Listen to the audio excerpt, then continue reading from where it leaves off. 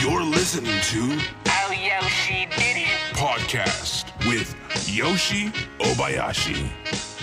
Don't you ever all be sad. Lean on me when times get bad. When the day come and I know you're down in a river of trouble, you got to drown. Hold on. Okay, everyone. Why are you laughing? It just makes me laugh because You're making me insecure, man.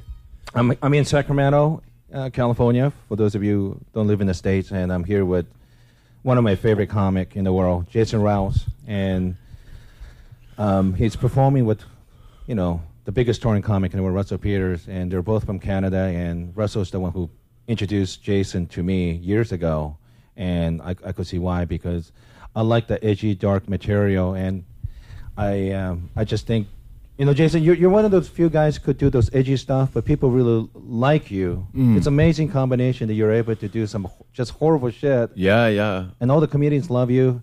And yesterday's second show especially, Russell Peters fans are pretty, I don't want to say conservative, but they're pretty mild, and oftentimes They're nice people. yeah, they're going to comedy show for the first time. They're a big fan of Russell Peters first, then stand-up comedy, and you're able to get those people laugh at your edgy stuff, and I love it. So, yeah, great job, man. It's taken time to develop those skills to kind of still maintain my own style of comedy, but also try and make it as accessible, but still kind of true to my voice, I guess. But yeah, it is. They're all really nice. I've stopped the show, I think, almost every night and said, wow, I'm not used to this audience. I'm not used to people Which they love. embracing. They really love. Oh, yeah, love they dig that it. because sometimes it's always good to remind people the obvious, and you're good at making people comfortable. Very similar to what Attell does, because at least with Attell's fan, David Attell, one of the greatest comic of all time. Yeah. At least his audience know what they're getting into. But if they don't know you, it's a big surprise. you Yeah, know? there's a big risk to take, but I try and be as conscious of the room as possible and get a read off of them, and then that allows me to run in different directions and see how far they'll go with me. But it varies from room to room, and but these shows have been fantastic. I'm working with John Paul and Richard Villa and Russell, and it's been cool. It's been a good weekend. And I haven't done this kind of stuff with my friends in a long time at a comedy club over a weekend, so it was nice. Yeah, it was good to see you guys. And Sacramento is a capital of California, so there's a lot of government workers, and there's a lot of PC shit with government work. So I think they were very relieved and having a great time yesterday. Yeah. So Jason, you of course Russell is always going to be like the number one guy. Always helped me throughout. Not just my comedy career, but in my life too. Oh, both of us. He's a friend and a bit of a guru to a lot of us. Yeah, and he's great because he's open-minded about comedy. Because when you look at his comedy, you wouldn't think a guy like your style or my style is compatible, but he's just a fan of comedy. Period. He's so supportive. So I'm curious, when did you meet Russell Peters? I was doing a comedy at Club 54 in Burlington, Ontario. Then I was showcasing to get because every year they would do a series of TV spots for stand-ups. And Russell was the headliner, and I was showcasing for the venue. And then he'd come up after me, after I performed, and said, who are you? What's your name? And I knew of him, but I didn't really know too much. I was relatively new to the game anyway. And this was probably 90... Oh, geez. Probably 98? No, Okay. 96, 97, I think. Okay. I met him. I just moved back from Vancouver to Hamilton after realizing that there was more of a concentration of comedy clubs in Ontario, so I could get more stage time. And I was doing that, and then he introduced himself to me, and we just kept in touch. And he was pretty established even back then, right? Yeah. There was no aura about him even back then. He really had his own language and atmosphere around him right from the get-go. But as far as the level of success that he's achieved, I don't think him or anyone else had any idea, Well, shit, I met him in summer of 2003, so 10 years ago. When I met him, I didn't even know he was a comedian. I just, I was doing Montreal Comedy Festival, which same place I met you the same year, I think. Yeah, if I yeah, remember. yeah. And I had no idea how comedy stuff worked in Canada. Everyone was polite, but I was a bit nervous because Montreal, everyone spoke French. I'm walking at a hotel with my friend Ty Barnett, and we saw Russell, and I just assumed brown guy must speak English, and we started talking to him, and great guy. We had a fun time. I thought for a moment maybe he was a hip hop artist or something because the way he danced. And it wasn't even until like a year later when I finally saw something by him, realized he was a funny guy. But at that point I didn't even know any East Indian comic at all. And Yeah, he was kind of pioneering in that. Now it's become mainstream. A lot of Asian, Indian comedians on television and more in the humor aspect of entertainment that I've never seen before the last decade. So it's cool. I like it. I like it mixing it up. And he I don't think he get enough credit among so-called comedy elite or people who write. Oh, sure. In It'll media be and things people like look that. back years from now and they'll look at his legacy and be wow. It's impressive, the numbers and the timelines and all that, everything else in between. It's fantastic. And he's great, and he's always mentioned your name. And eventually, when I did finally got to know you, it was great, and he was right about you. So Yeah. Well, I just got to get the weirdest thing is that I have all this success in other parts of the world, but I'm relatively unknown in America, in North America anyway. Sure. But now I'm here more on a regular basis, living in Los Angeles and planning on to do some more stuff, bigger and better. Yeah, and I will tell people to check out your stuff on my thing when we release this episode. But before we get in detail, because you're a bit of a pioneer yourself too, the stuff you've done in Europe and things like that. But we'll talk more about it, Jason. So, but you grew up in Hamilton, right? So can you explain to people? It had a huge influence. Reason why you want to get the fuck out of there and you want to do comedy, and can you explain to people what Hamilton's like? Wow, jeez, I don't know. Because even Russell was talking about yesterday, and I didn't realize how bad of a. It's pretty rough. It's not a bad place. It's just a rough place. It's a bad place. It's gnarly. Can you explain to people that have never been to those places? Okay, well, Is it like Detroit? It has Detroit elements to it. It's not as apocalyptic and is blown out as Detroit, but it does have those elements. Detroit has the industry, I think, and the lack of it now in these cities like Detroit and Hamilton, where Hamilton was a very well-known steel manufacturing. They had 2 major steel mills there, and a lot of my family worked at one of them, and then that all kind of dissipated and left a kind of a rotten thing that slowly moved from the city center out. So, and because of that, Do you ever remember a good time as a kid? Oh yeah, I had my good times. I mean, I'm talking about city as work-wise and economy-wise. Do you ever remember as a kid Hamilton was a booming town? Oh no, maybe when I was before I became a teenager. Okay. So I remember seeing a lot of business and stuff going on as a kid, but that is all kind of gone away. I don't know what's going to happen. They seem to be putting some money into the downtown to give it a facelift and stuff, but I don't know what's. But it's very violent place. I've seen a lot of crazy shit. So it's got high unemployment. Crime is a big issue. Sure. So you're growing up this environment, and was your dad around, or when you? No. My mom, fled our house when I was 4, while she was still pregnant with my sister, because my father was quite a violent alcoholic. Sure. And so I didn't really kind of reconnect with him until I was in my late teens. And but no, he was never around. So there was never those. My role models were not the best people. They were like my friends and stuff like that. So he was not around. Thanks for bringing it up, Yoshi. It's fucking Father's Day. He's dead now. Oh, that's right. I forgot about that. And he's dead. Well, so is mine. So, you know. All right, touche. To There dead you go. fathers. Yeah. What'd your dad die of? I don't know. It was either suicide or murder. So Okay. it was 10 years ago, you know. My dad was a combination of lung cancer and a brain aneurysm. Okay.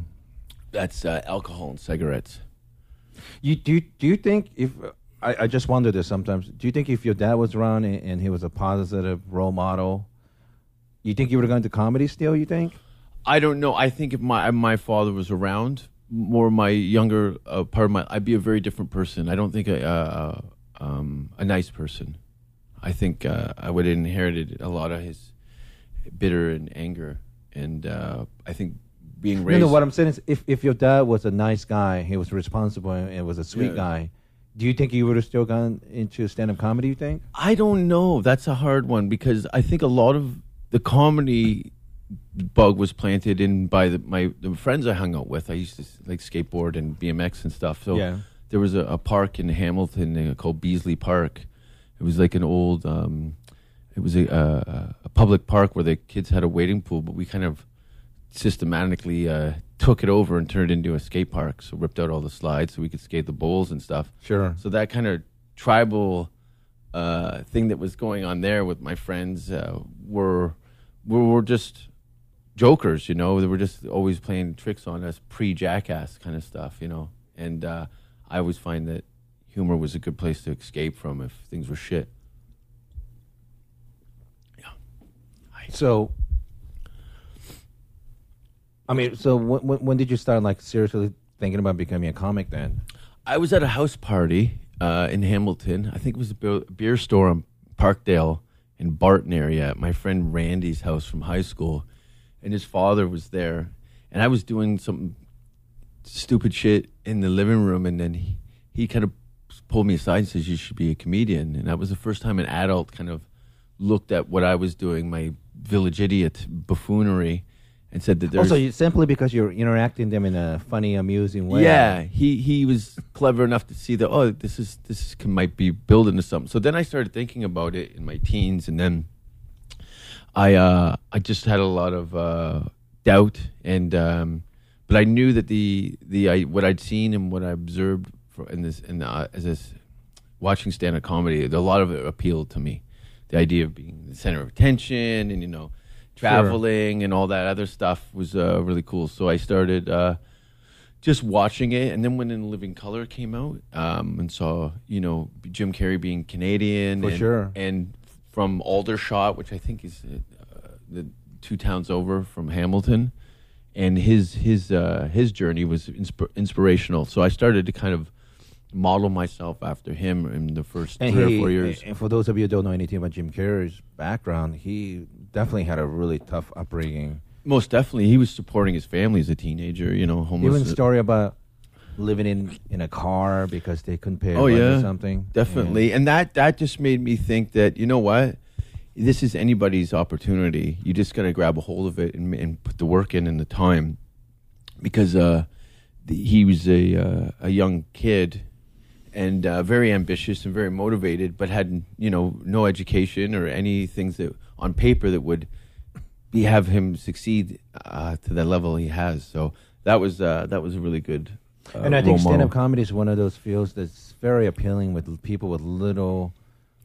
I mean, I don't want to. It's not an insult, but it's really with little education or opportunity because it's literally just you going up. That's it. Totally. You don't really have any sort of special training, No. And it's great for entry because really there's nothing really to prevent you from becoming a comic. Getting great at it, that's another. Definitely. Because you suffer years of not. You know what I'm saying? Like you have an idea of what the joke should be, but actually learning how to present it in a way that people laugh at it. Trial and errors. For sure. Oh, definitely. There's a lot of failure. You get used to that. And I think growing up in Hamilton, I learned how to deal with failure and not really relying on what negative. I weathered a lot of water off a duck's back. I learned how to not really focus on any negativity and stuff. It took me a long time. It took me until like 93 when I'd moved to Vancouver. I started doing stand-up in 96. But around 91, 92, I was just miserable. I was depressed, and everything around me was just fucking fucked up. And I said, I need some change. And a buddy of mine who I grew up with, he said, let's go to Vancouver. I want to do acting. You want to obviously do comedy. And so we just packed up and moved to Vancouver, the one-way ticket, a few $100, and took me about 2 years to kind of rewire my psychology and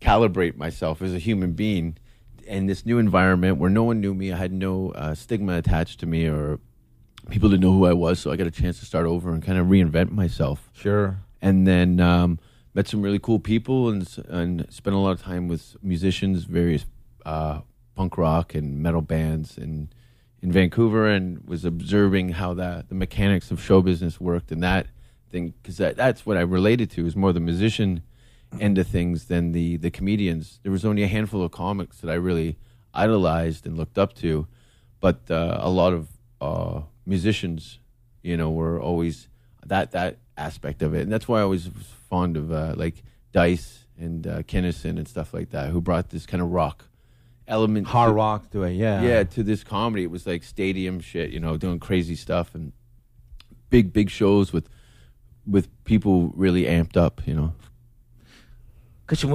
if people didn't know that you're a comedian, if they look at you, they probably think you're in like a black metal band or something. Because you have tattoo and dark outfit and whatnot. Yeah. But this weekend, I came up because I knew you guys going to be up, but Russell Peters up here. But I also visit my friend Hunter Moore, which you met some of his friends. Yeah, I love those guys. You met Diamond Baby and RJ. Yeah. They do podcasts too, Weed List or whatever it is. I just did theirs, and I did Hunter Moore's podcast. But people have a strong feeling about Hunter. Either they like him and dislike him. But I spent over the weekend at his place. His mother couldn't be a nicer human being, nicer person, And I think no matter what people say about Hunter, I think he's a great person, nice person. I just think he's an entertainer. But people definitely have strong feelings about it. But when I see just a wonderful mother like that, I know that he has the whole family support. Yeah, and I think that's key in my performance too. Is I think I have my mother's heart and my father's disposition, and I think because I do show some vulnerability and on paper it looks very aggressive and crass, but I'm very in tune to how the audience is responding and what boundaries I can cross with them, and I'll kind of hold their hand through it. But I think being raised by my mother gave me some, it sounds strange, some moral fiber, some heart behind what I'm doing. Yeah, and people it's have not malicious. People have tendency to look at you, and because of the way you dress and have a tattoo, Sure. they make these assumptions. That's great.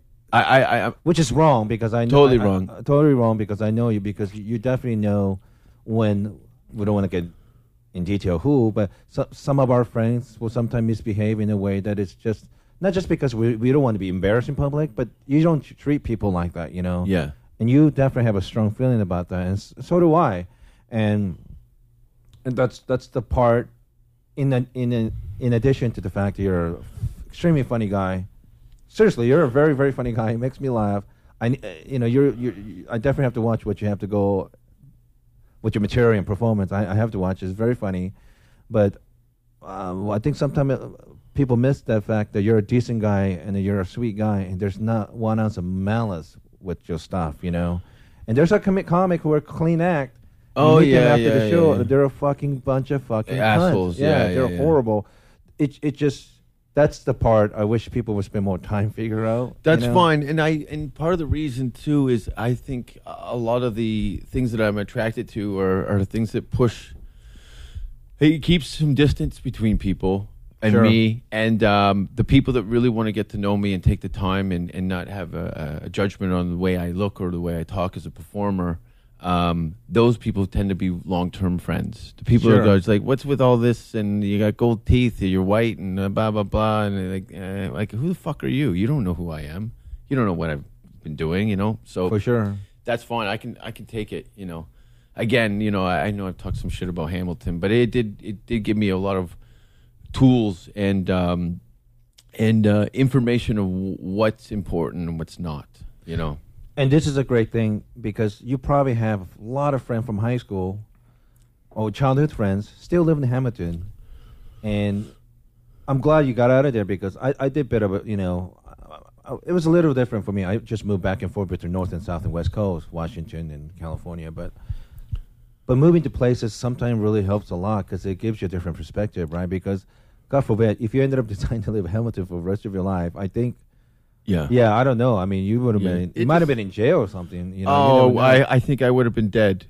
I think the way things were going near the end before I moved, and that's why I just kind of had a revelation. I had an incident where some people would come to my house with guns, and that's how I had my broken nose. I got to get that fixed next year, and just stuff like that. A friend of mine got shot with a shotgun in the forearm, and I remember seeing his arm full of buckshot after the surgery and stuff because they couldn't get out all the bucks. So this is before you went to Vancouver? This is before Vancouver. This is where it was peaking, where I'm like, I remember just sitting in my apartment. There was blood all over the kitchen. Sure.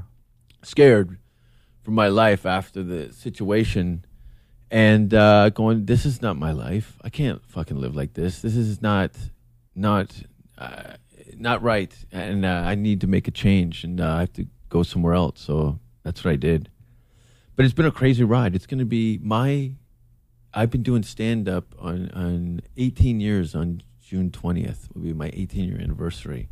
And the places, and oh man, it's been a wild ride, to say the least, no doubt. I've done comedy in so many different countries, in cities that when I've told other people that I was going to the cities in their own country, they're like, why would you go there? I go, like, the capital, the capital attitude, like, we're the best. Why would you want to go to a town that has 200,000 people to do a comedy show? And I go, well, because they're going to show up, and I like being that kind of Indiana Jones type character where there's no borders or boundaries. You go where the gold is. Yeah. And this is something where I could relate more with you than very few other people in comedy. Because when you're doing really edgy, dark, and some people might interpret mean comedy, you really limit yourself to places you could perform. Most definitely. And of course, I've been through a little bit of crisis in that. I mean, I'm finally starting having a better attitude about it, but I think last 4 or 5 years living in LA, I think it kind of made me jaded or really shitty attitude about comedy. And I think it really helped me 3.5, whenever it was, 3 years ago, 3.5 years ago. You've been kind of mentioning it for me for the last 5-6 years, maybe visiting Europe and stuff. And I think I finally did it 3 years ago. And that really changed my life, Jason. And I have to say, you really helped me because I'm not really in a good spot right now. But yeah, I'm fucked too. I'm fucked. But we got to keep fighting the good fight, Yeah. I'm glad you're down in LA, and I'm working on a couple of projects and definitely want to get you involved in it too. So what happened, if you guys are listening, Jason was living in Europe, Stockholm, Sweden, but you're one of the few guys that work a lot in Europe and all over, not just major cities, but many different countries with many different cities and sometimes little towns in between, places I've never heard of. And I visited you 3 years ago, I think Copenhagen. Yeah. And that was the first show in Europe, excluding UK, but the first continent of Europe, and it was a great show. I mean, you have such a huge fan base in Denmark. Yeah, it's really something special. You were like a poor man's Russell Peter there. I'm the second largest international ticket sales. It's Jerry Seinfeld and then me for Denmark. That rock bar that we did, there must have been 500-600 people there, and I was a little worried, like, would they get what I'm saying, and it's my second language. And I think you said something interesting. It's also their second language, so they're more inclined to listen to the joke, and they're willing to give you a chance to listen to it. And I couldn't be more happier. I mean, I think I got Denmark probably was my happiest time doing comedy. Yeah, it was, that tour was awesome. It's that was with Danielle hosting. Yeah, it was great. Yeah, it was. I had a great time, man. We got to do nice shows, and everybody liked us, and it was packed. I think we sold out almost every single show, and it was great. That's been my best market, Denmark, and then I would say Finland, Norway, Sweden. Oddly enough, when I was living there, that was the least popular demographic for me in Scandinavia. But that's strange. They seem like they're the ones should be more. No, Danish people are way more crazy than it's like Danes and the Finns are balls out kind of culturally, and Sweden and Norway are very similar in that way, where they're a little more conservative and. Norwegian always struck me more conservative. I don't know. Maybe I Yeah. have that funny feeling because it's such an expensive place to visit. Too. Hey, if you're listening, it's about. Hey, I'm from Canada. I'm there. Everyone's making fun of me now because I say about, but it's like $15 for a pint of beer.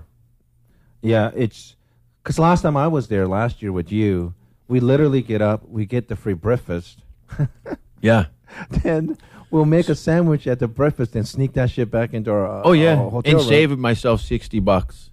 Then nighttime we go to the club early and have a big ass meal, and that's how we kind of Got by. Got by. But Yeah. other than that, I was just even afraid to leave the hotel. Because Yeah. As soon as you go into a store, you're just really looking at things to buy, and you're going, "Are you serious?" After you do the math, because I use a currency app, and I start doing it, it just makes me insane. So, but now I've been over enough. Now I'll sometimes I'll go and buy some food to bring back to the hotel room, and I can eat healthier that way too. So Sure. because as a comic, you don't really get a lot of choice places to eat at 2 a.m. Sure. So you end up kind of squirreling away some fruit and nuts in your room to eat later, so you don't have fucking the soup ass from the local burger joint. Yeah. So Scandinavia. So when was the first gig? And I'm not talking about USA, but what was the first overseas gig did you start? Did you have to do it because there was not a work for you? No, You, I or- got guys like Russell and Craig Campbell, another Canadian. He lives in England. When they were traveling all over the world and stuff. That was I would always ask them like, oh, what was that like? This, that, and the other thing. And I never really thought it would be part of my career, but then I found out I was eligible for an ancestral visa because my grandfather was born in England, and that just opened up a whole rest of the world. So. Oh, that's how you got your visa to England? Yeah, my grandfather's English. He's from Grimsby, and Okay. so I had that, and that was good for 4 years. And then I think like 3 days before Christmas, I lost my passport, and I was fucking losing it. And I had a show. I did a show. A bunch of the Canadian comedians were invited to the consulate in London to perform, the Canadian Sure. consulate. And I bombed so fucking bad. And then I had to go back to the consulate the other day to get a passport. Yeah. So I had to return to the scene of the crime. Yeah. It was horrible. Anyway, so my 4 But who years- hasn't done that? We've done plenty of those important Oh shows. and fuck! I'm not. Unless I have some celebrity weight behind it, and there's some people there to see what I'm doing. If it's a uptight, a Canadian consulate, they're not really known for their fucking hilarity. So yeah, they were horrified. Oh boy, do I know? Yeah, I've been yeah, banned no. for 10 years. Jesus. Oh yeah. Yeah. So anyway, yeah. So and then I lived in London, and then I started going. Well, before that, my first overseas gigs was oddly enough, Russell got me a gig in Durban, in South Africa, and I performed there. They liked what I did. He's huge in Durban too. Oh yeah, in South Africa, everywhere. It's insane.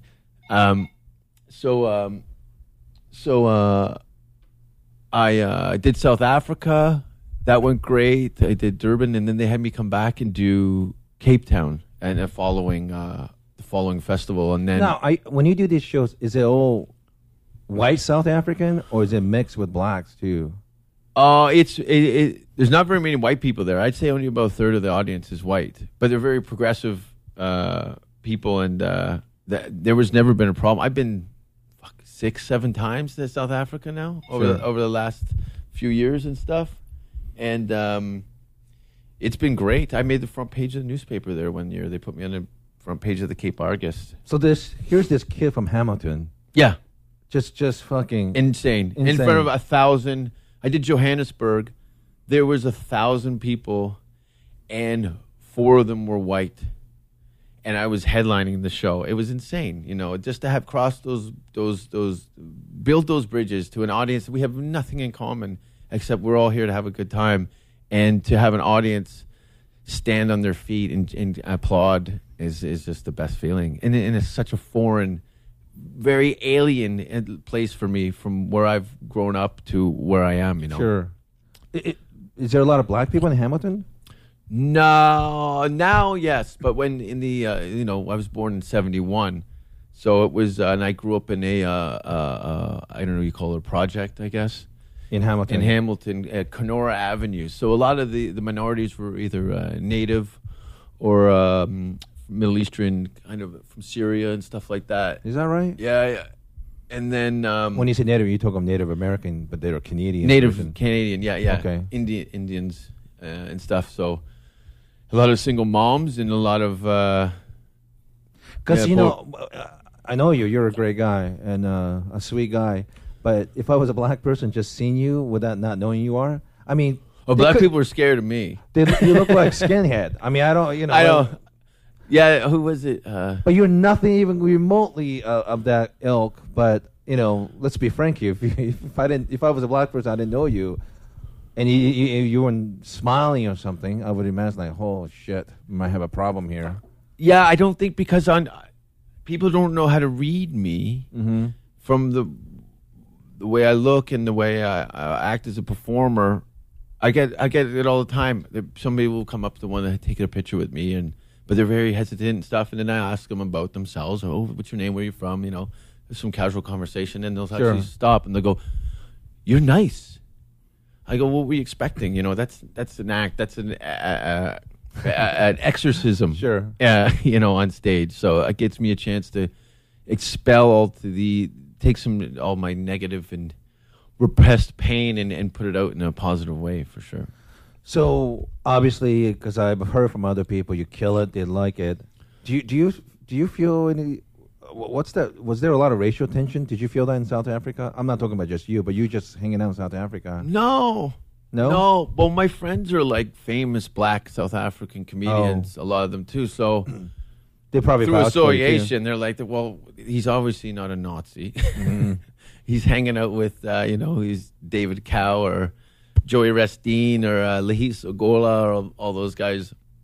So, no, I don't care what people think. My friends know what I'm all about and what I represent. You know what I mean? And people are going to have their opinions about anybody and everybody. So, but I know in my heart, I'm a good person. I know that too. Yeah.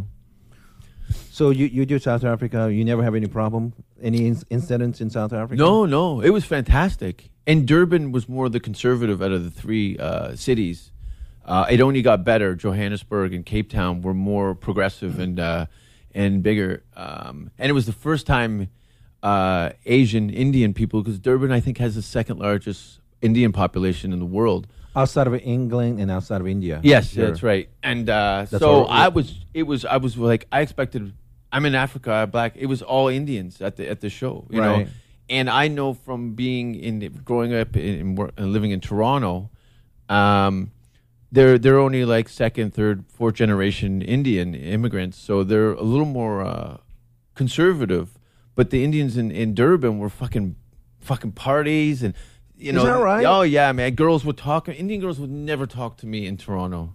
No, never. I got Indian girls that are coming up to me, "Hey, how you doing?" And I'm like, "What the fuck? Are you trying to, get back at your parents?"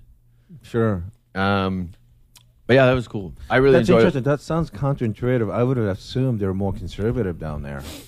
it. No, not in comparison to Canadians. I see. I'm sure of it. They've been down there for I don't know how many decades. I think Russell's got a joke about it. I think about them Indians being slaves in Africa or something like that. But anyway, Well, I mean, Gandhi was attorney in South Africa too, so they've been around in South Africa yeah, for quite a long time. long term, a lot of history there. And there's a lot of Chinese and East Indian all over Africa. Uh-huh. which- I love it there, man. It was like a religious experience for me when I went to South Africa. I couldn't say enough great things about that country. I really enjoyed it. I think some more people should go. It's fantastic. Oh, I would love to go too. Beautiful women, the nightlife. Of course, we're staying in a 5-star hotel. playing a nice soft seat theater. It's just gold on top of gold, you know. So I really enjoyed it. And Do you perform anywhere else in Africa besides South Africa? no, I like to. I don't know what is other, but as far as I know, over the last decade, it's only been those 3 cities I see. for stand up. I don't know if the other guys are going north or whatever, east on the west or whatever, but that's been a quite popular hub for stand up comedy. What about Middle East? You perform there too, right? Yeah, Dubai, Doha. The Bahrain gig got canceled because there was a bomb scare. But that was fantastic too. Now, is there do you make big adjustment in those places, or is it same act in South Africa and the Middle East? It varies. It varies. You know,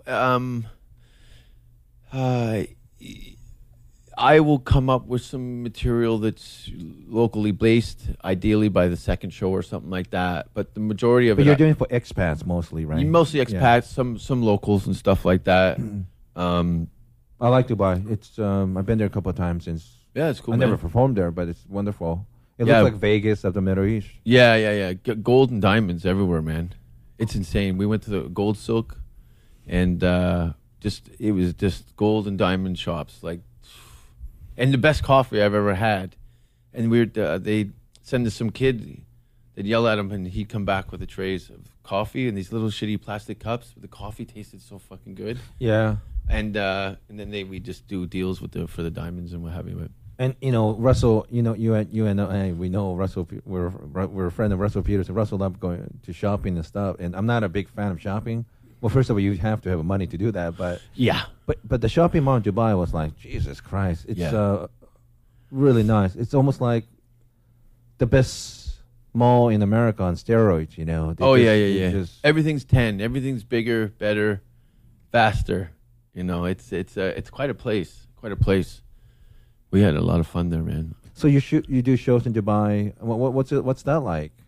That was good. Those gigs, they usually let me do them once. Only with the expat stuff. If it's locals, like the South African gigs were like, regular local South Africans, but the Dubai and Hong Kong and stuff like that were a lot of English business people, mostly from the UK. There was a couple Canadians and Australians there, but most of them, and they're professional business people. So it's a bit of a little work for me because I can't unload on them like I'd like to. I have to kind of pet them a little bit and then kind of pepper it with some cheeky filth. But in South Africa, you could do whatever the fuck you want to Yeah, say. yeah. Right? Oh, that's what yeah. I thought. Yeah, there was no limitations, but the shows too I was on were labeled like danger shows, like the Danger Zone or the Triple X show. So people were coming specifically to see something insane. And we did. I remember I was there in Cape Town with Reggie Watts, and I never met Reggie before, and we were just hanging out and all week, talking and stuff. And I go, Wait, is he the guy that the Conan O'Brien always talk about? possibly he does music related stuff, And beatbox. he's got Black. big hair. Yeah. Okay, yeah. So Reggie and I came up with this thing. Well, actually, I pitched it to Reggie. He was kind enough to go along with it. And we did this thing where I come down. There's a huge spotlight and a staircase that come down on the stage.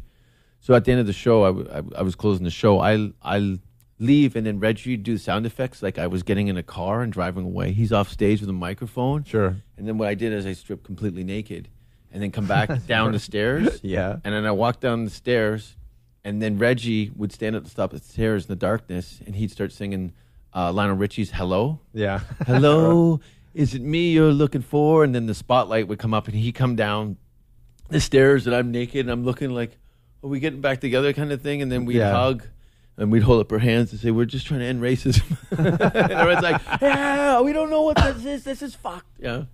That was cool. It's on YouTube, actually, if you just go on Jason Rouse.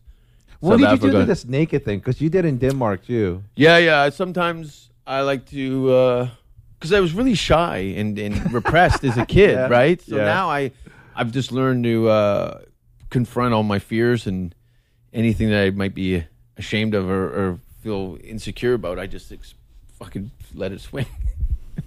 Yeah. Got to mix it up. I remember seeing a footage of you doing a TV show in Denmark. You killed it.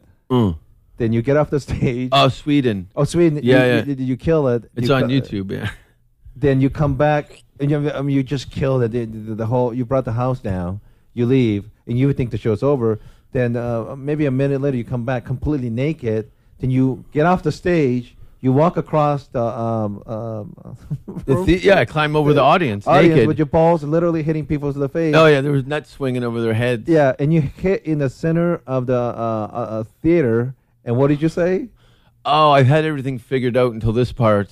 But as I was crawling, I told one of the passerbys that I had diarrhea. And that And that's the point. They're still filming this, and they're losing it. They think this is hilarious. Yeah, they think I'm insane. They think I'm crazy. A lady had run out in the street. Keep in mind, this was aired on national television. Sure. This is for TV.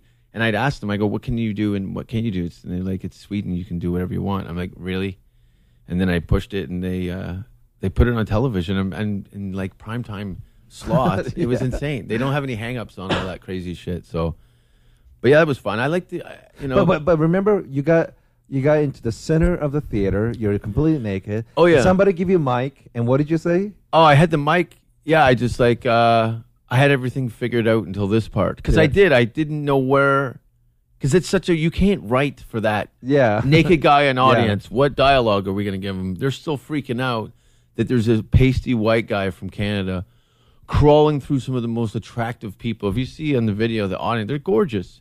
And I'm just sloppy Canadian bacon. Blah. Yeah, it was good times, though. It was fun. But I think you said something like, I guess what I'm trying to say is, I need a place to stay Oh, tonight. yeah. I lost in translation.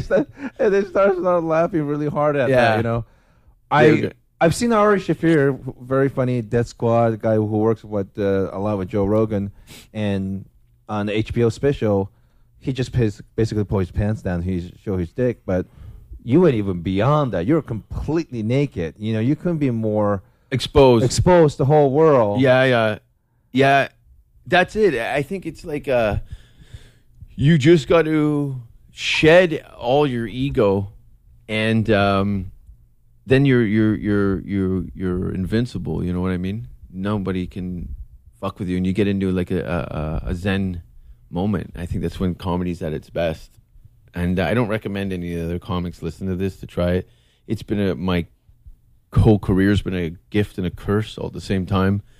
There's repercussions for all these things. You know, I'm excluded from X shows or TVs or Sure. corporate work. I've been at this almost 18 years. I think I've done 3 corporate gigs, and you don't get picked. And because people that are not familiar with me as a person, they look at me as a liability or a risk at times. Sure. But they don't know how consistent and focused I am in my career.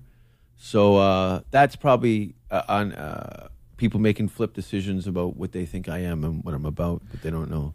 I just think what you do, and this is something that Attila does consistent basis, but Attila is famous, you know. So when you're not famous, if they don't know you, Yeah. and especially when you do harder stuff, it takes finesse, and you definitely have that, and it gives me a bit of comfort knowing there are people doing material like yours, which I love, and learning to work within the system still, you know, because some people get really, really angry. They just assume you're just this horrible human being on stage. Yeah. It is a bit of a balancing act because you're constantly having to change people's minds because the majority of people tend to make up flip decisions about who you are and, you know, what you're about. But it's a nuisance, but it's the way the world is, you know. It's full of people who like to brand you and put you in a box so they can have some comfort in what they're doing. I just hope the more people do it because I think it makes people more sophisticated about it. Don't believe everything that you read and hear. Oh yeah, and the see. stuff. I've listened to tape from my shows and worked out material of it. And I'm like, as I'm writing this, transcribing the audio, I'm looking like this is scandalous. Mm-hmm. If you gave this to an actor and said, listen, you need to go in from rooms full of strangers and do this, perform this dialogue, it's insane. Yeah, actors, if they do it, people are saying like, "What the fuck is wrong with you?" But that's where the comedians are different. We're different animals. You know? Like, I think we are different animals. We know how to present some horrible shit in a way that it's more palatable. You know, there's some medicine that's good for you, but it tastes like shit. Yeah. You just Well, I tell we're both huge fans of him. He's fan. the Jedi master of that. Every time I watch him live, the few times that I've seen him, I'm like, I don't know what the fuck I'm doing. God damn it, this guy's good. he really is great. But that's the thing. Like, you never get angry with him. You know, you just don't. Even when he's saying some horrible stuff, you never associate with that with him. Oh, you know? Man, yeah. He's kind of in the wrong place at the wrong time with his he's the victim a lot in a lot of his jokes. But Sure. when he is the victim, it's so horrific. Yes. That you feel for him. Yes. Even though it's all contrived, made up stuff, it's still it's so much fun to watch. Yeah, he's one of my favorite, if not my favorite comic, no doubt. He definitely is one of the greatest joke writers too. you Yeah. know? And Material I'm very grateful, and he was very kind enough to let me work for him, and he was cool having you guys on the show too. You know, he was really. I mean, he's just super nice guy. Yeah, I can't say any more. You know, he's just a wonderful human being as well. So, Yeah. So Jason, I am your friend. You're a dear friend. There's times I'm not gonna lie to you, because I do talk to Russell. We're concerned for you. Sure. And it's not a moral thing, because I feel like you definitely have a good moral compass, and you never rip people off, and you do anything horrible. And but you know, there's It's times, mostly to myself. I can be pretty self-destructive at times. yeah, But it's I am too, for different reasons, you know. But when I'm busy and working and feeling some value in what I'm doing as a person and an artist, I'm very happy. But when I don't have those cornerstones in my life, then I tend to do some fucked up shit, yeah. like piss in the hallway in the Hilton. Oh, I wasn't gonna bring it up. So you want to talk about it? Yeah. This is nothing evil. No, not at all.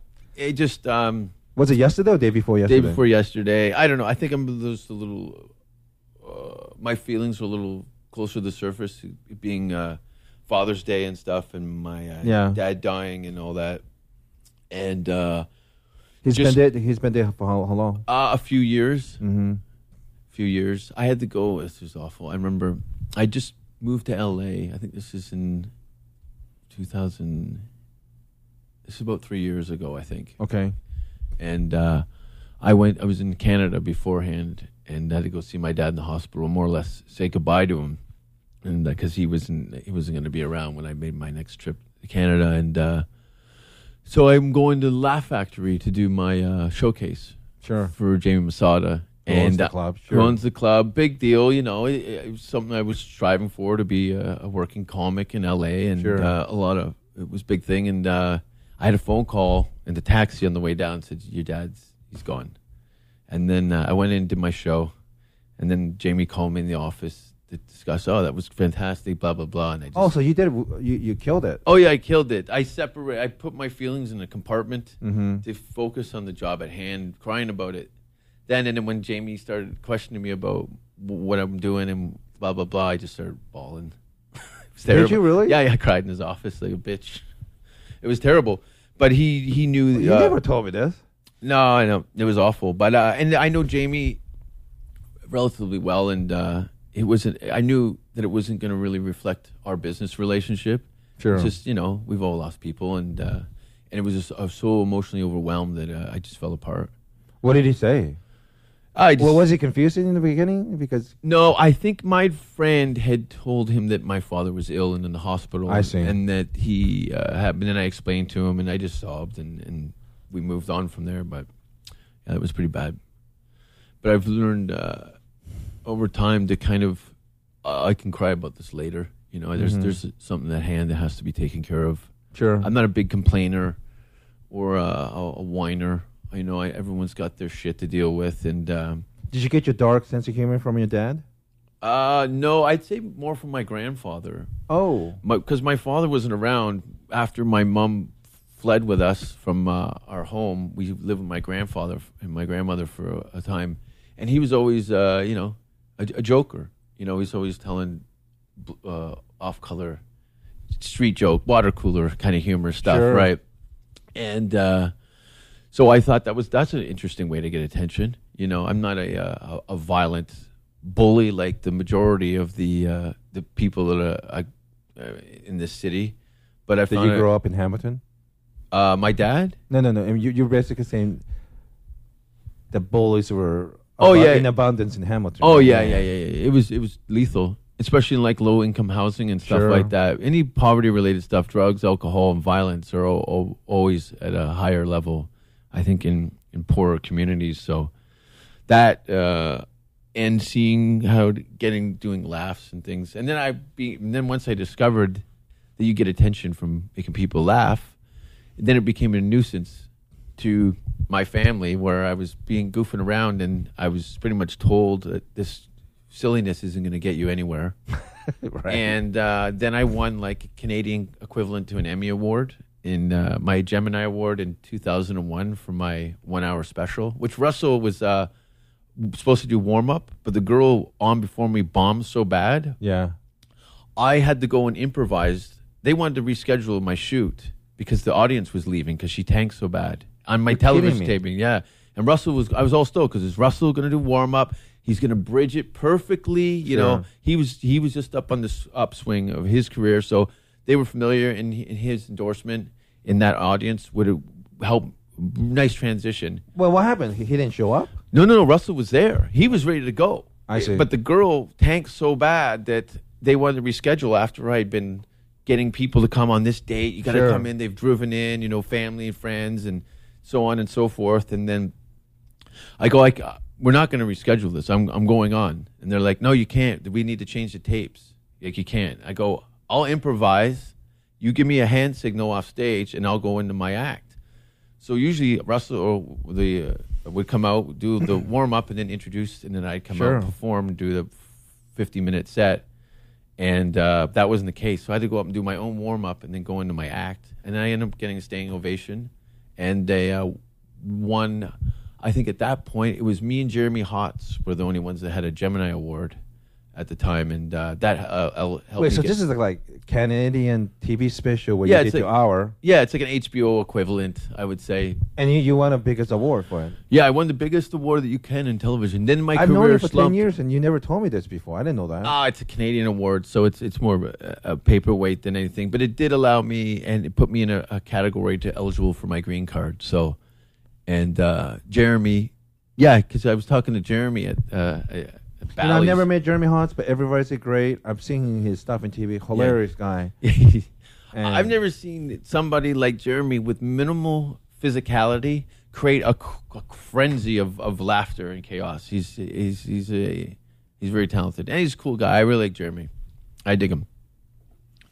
So you've been to South Africa, Middle East, Scandinavia. I did a television show in Russia in December. Oh, that's right. Yeah. But did you tell me most of those people didn't even speak English or Buddy, something? it was bad. I'm really disappointed. I don't know if it's going to air or how they're going to cut it, but I was supposed to be on. I think my taping time was like 8:00. I didn't get on until after midnight Ugh. in an audience, and it was cold. It was December. Yes. In or December or January in Russia, in Moscow.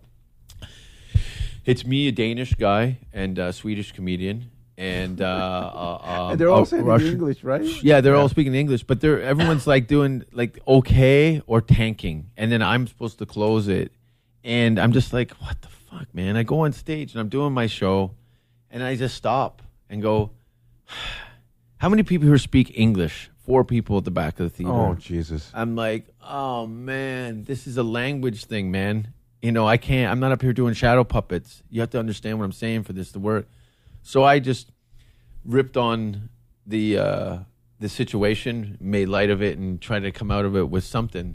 And I don't know what it's going to look like, if it will air. But we'll see. It was a But lot they, of. they paid you, right? At least. Oh yeah, they paid me nicely, and they treated me great, and everybody was cool, but it was a long way to go to bomb. You know what Sure. I mean? And I just hate it when resources are wasted and things like that. You know what I mean? It was a great hope experience for me. I hope they learn from this lesson, like maybe prepare better next time. You know. Well, this is the first time that they've had English-speaking comedy on television Sure. in a stand-up context like that. So it was good. And then Amazing Jonathan? Sure. Yeah. He does a lot of shit not shit. A great act in Vegas. Yeah. Longest-running comedy show. I was lucky enough to spend time with him at his house and talk to him about business and what have you. And he told me some horror stories about the Russian show business thing, and But at least Magic, he could understand what's going on, kind of. exactly. You know? But he said he bombed. He tanked. He said he bombed. They paid him nicely and everything. But he bombed, and then the show didn't go well. Well, the guy wanted him to come to his hotel room to do another show, and he's like, "No, we're getting the fuck out of here now. This is done. I did what I'm expected out of our contract here." But yeah, and the hottest girls in the world. Yeah. It was like Cape Town and Stockholm, in Norway, like in the top 3 for years until I went to Moscow, and I was like, what the fuck is going on here? I bet. The guys look like dog shit, and the girls are fucking slamming hot. Yeah. Is it like in Scandinavian capitals like Stockholm and Copenhagen and Oslo where there's so many pretty girls that they don't even know they're that pretty? Yeah, they don't know. They They don't don't know. know. Because it's the norm, the norm, If you're living with a bunch... Stuff that consider 5 over there, they're 8 here. You know? Yeah, man. Oh, they're so hot. I like it. I like pretty girls. I like women in general. Some people say, some drunk idiot was telling me, he goes, oh, yeah, that's misogynistic humor you do. And I'm like, I am such a big fan of women, and that you're misunderstanding what I'm putting out there. It's really weird. This is something Jim Norton always talk about, and he's another great comic from New York City. Uh-huh. But he just think it's just so ridiculous. The actors could play some horrible rapists, and then they could still win Academy Award. Oh, yeah. But when you go on stage, and it's clear that you're a comedian, and you're making fun of the absurd situation, no comedian saying, or at least most of the people that I know, we don't think rape is a good thing or murdering people. No. But it's off the context and exaggerating. But yeah, it's very strange how people react like that. Some people are stupid. Some people are very stupid.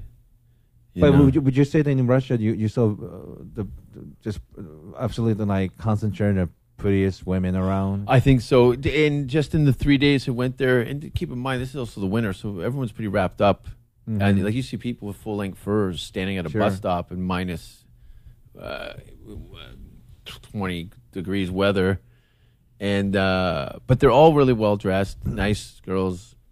Yeah, Were they friendly? Because they have a reputation of being not necessarily that. No, not excessively. A little standoffish, Mm-hmm. but not. I think it was just more of a English was most of it. I'd met some people there; they just didn't speak English very well. Sure. So there was a communication issue. It wasn't an ego thing. It was just they just were a little embarrassed about their English, and sometimes for some of the people, but it was cool.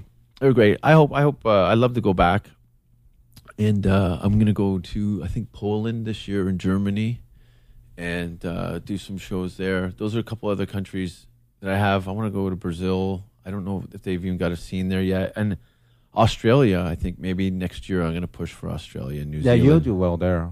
I've approached the festival through my managers and agents in the past, but I think, again, they have a preconceived notion about me and what I do. Sure. And they're a little shy, but I get lots of fan mail from Australia, and I come bet. out, yeah, it's great. Oh, Hold on. Let me yeah, go we get got him. someone at the door. Talking about Yeah, Yoshi's on the way to the door. Somebody's knocking. I should probably see what time it is, man. Oi. Hey, is it the police? No. Hey, man. Meet Jason. Hey, man. How you doing? We're almost done. Yeah, have a seat. Maybe in like 10 minutes, and we'll be out of here. Are you coming to the show tonight? Yeah, I'm going to go. Most likely come to second show. Okay. And Because I might, let me just check this quickly because I might have to get ready. They've been sending messages. what time's the first show? I think it's 7, What time's it now? 6. Oh, is that right? I got to just check here. But what are we talking about? Oh, yeah, we could do just 5 minutes and finish. I mean, we're literally hovering like hour mark. Uh-huh. And this, believe me, this is not the last time you'll be on it because there's, this is a pretty low budget podcast. I can't compete with my, Sure. My friend David Cho's got his podcast, and I don't have all sorts of money. But there's going to be a lot of changes in the next couple of months, and I'm hoping to do second shows per week or maybe Cool. even more. So if I'm doing second and third episode per week, I might just have somebody frequent like. Maybe whenever you're in LA, I want you to do a show with me like that week, and just have you get back on the show, But I don't want you to be late for the show. If you need a ride, I could even give you a ride and go from there. But what's your immediate plan? You're doing that show weekend with Russell tonight. Yeah, 2 shows tonight. Then I really don't have anything really going on until September. I'm going to do my first big Canadian tour in a long, long time. I'm doing Halifax, St. John's, Newfoundland, Mississauga, Toronto. I think it's all on my website at jasonrouse.com. I'm doing like 2 months in Canada. In September, October, and I'm recording my first comedy album on November 2nd and 3rd at Toronto Yuck Yucks. God damn it, I can't get into Canada. Yeah, I know. It'd be cool to have you come out, man. But yeah, it's going to be a good tour. I'm looking forward to it. I definitely want to. I'm still working on this. I can't get in detail with deal with this podcast, but it's very strange. I have a little over like 200 different countries. I mean, the number is not great, but wide variety of different countries. In Australia, people listen to the show and stuff, and I would like to go to those countries. And yeah, Jason, you're really, I mean, you and Russell Peters, you guys are the two closest friends of mine. I actually travel overseas to do shows, and I definitely want to go to Europe. Hopefully when you go back too. Yeah, we'll fix it. We'll fix it again. Everyone loved you out there, and I'm looking forward to doing some more gigs, and I'll have some more stuff to push with my album and the new website's coming out. Everything's going to be coming out in the fall. My own podcast is going to be it's called Safe Word with Jason Rouse. Yes, I want to do it. And of course, and then I got a bunch of new stuff. I know a lot of the stuff online has been repetitive, but I've been hiding a lot of things from the social media at this point, so I can put in the packages that I want to kind of present. So yeah, what's your Twitter account? Jason Rouse 666. Okay, and Facebook? Jason Rouse 666. I noticed a theme. Yeah. My personal page is full, but there's a fan page. You can go and like my shit. Okay, well check Jason's out because one quick note, you did Jim Norton's Down and Dirty with Jim Norton, and they told you to do Dirty Act, and you actually did a dirty stuff for HBO, and it was so dirty HBO said we can't use it. Isn't that retarded? And Jim is a close friend of mine, and he was, when I told him when they were driving to Tonight Show, I told Jim Norton that, hey, Jim, don't worry about it. Jason's not angry with the whole situation. He's appreciate you giving him opportunity. He asked me, what are you talking about? Then when I told him, he didn't even know. It's his fucking show, and they didn't even bother telling him. There was a lot of stuff going on. There was some heated arguments at the end of the evening. I think the son and the father of HBO or something were in an argument over me. I don't know what the details were. I've had some secondhand information, but it's not the first television show I've been kind of. And and maybe then Russell Peters was nice enough to put you on. Yeah, I did Showtime. Yeah. I've done all kinds of it, but TV doesn't have the same power it once had. You know what I mean? I don't think my career has never been based around what television shows. I've been grateful for all the TV opportunities and stuff, but my audience is not a mainstream commercial group of people. If you ever seen you've seen in Denmark, they're all crazy. They're crazy in a good way. They're a fun bunch. Yeah. And, just like Russell Peters made a huge through internet. When I went to Australia with him in 2006, I was a little worried. Like, did they even know Russell? He's never been there. he sold every single shows because everyone saw the the Opera House. Yeah. So and even he insane. was surprised, you know. So, Yeah. But Jason, Oh, yeah. I know you got to get ready. You're Yeah. an extremely talented guy, and I think we're all of you, and you're a good friend. And to me, you look healthy, and I'm glad you're back in LA too. Yeah, me So- too. I'm excited. I'm really looking forward to the this fall and the new year. I've got a lot of things that I'm going to be putting out and to the public to digest and consume, and we'll see what come February. I think I'll have more of a grasp and more of a direction of what my next step is going to be. But Sure. I've got all this cool stuff that's coming up that I'm really excited about. So All right, everyone, check JasonRouse.com and his Twitter Yeah. account, and I'm definitely going to have him back on the show again, and I'm looking forward to it. You know, awesome! So, I'm yeah. looking forward to having you on my and, show. start doing your podcast, Jason, because you're gonna. I know you will bring a different kind of audience and guest members. You know, I like all your Oh yeah, I heavy metal know. fans, even though those guys are really funny in Bergen, Norway. Yeah. With King from King of Hell, What was the name of the band? Gorgoroth. Yeah, He's in Godseed now, but yeah, two like the biggest, probably black metal figures in the world, and we're when you all don't hanging talk out. to them and just look at them, you just them like, oh fuck. Yeah, they look evil as They fuck. look like evil guys from They're Girl, cool. Girl with a Dragon Tattoo or something. But when you Yeah. talk to them, they're just like a very sweet. In Yeah. fact, one of them is like a school teacher, for God's yeah, sake. and has a son and Yeah. all that stuff. So never judge a book by a cover. All the cunts are in suits and ties. Is that right? I didn't see if you were wearing a tie. All right. Fantastic. All right, Jason, thanks for doing it. And let's do this again, hopefully within a month or something. Definitely. Yeah. Thanks for having me on, You're Yoshi. great on show. Jason, I think we're all of you, and good luck with everything. All right, brother. All right, man.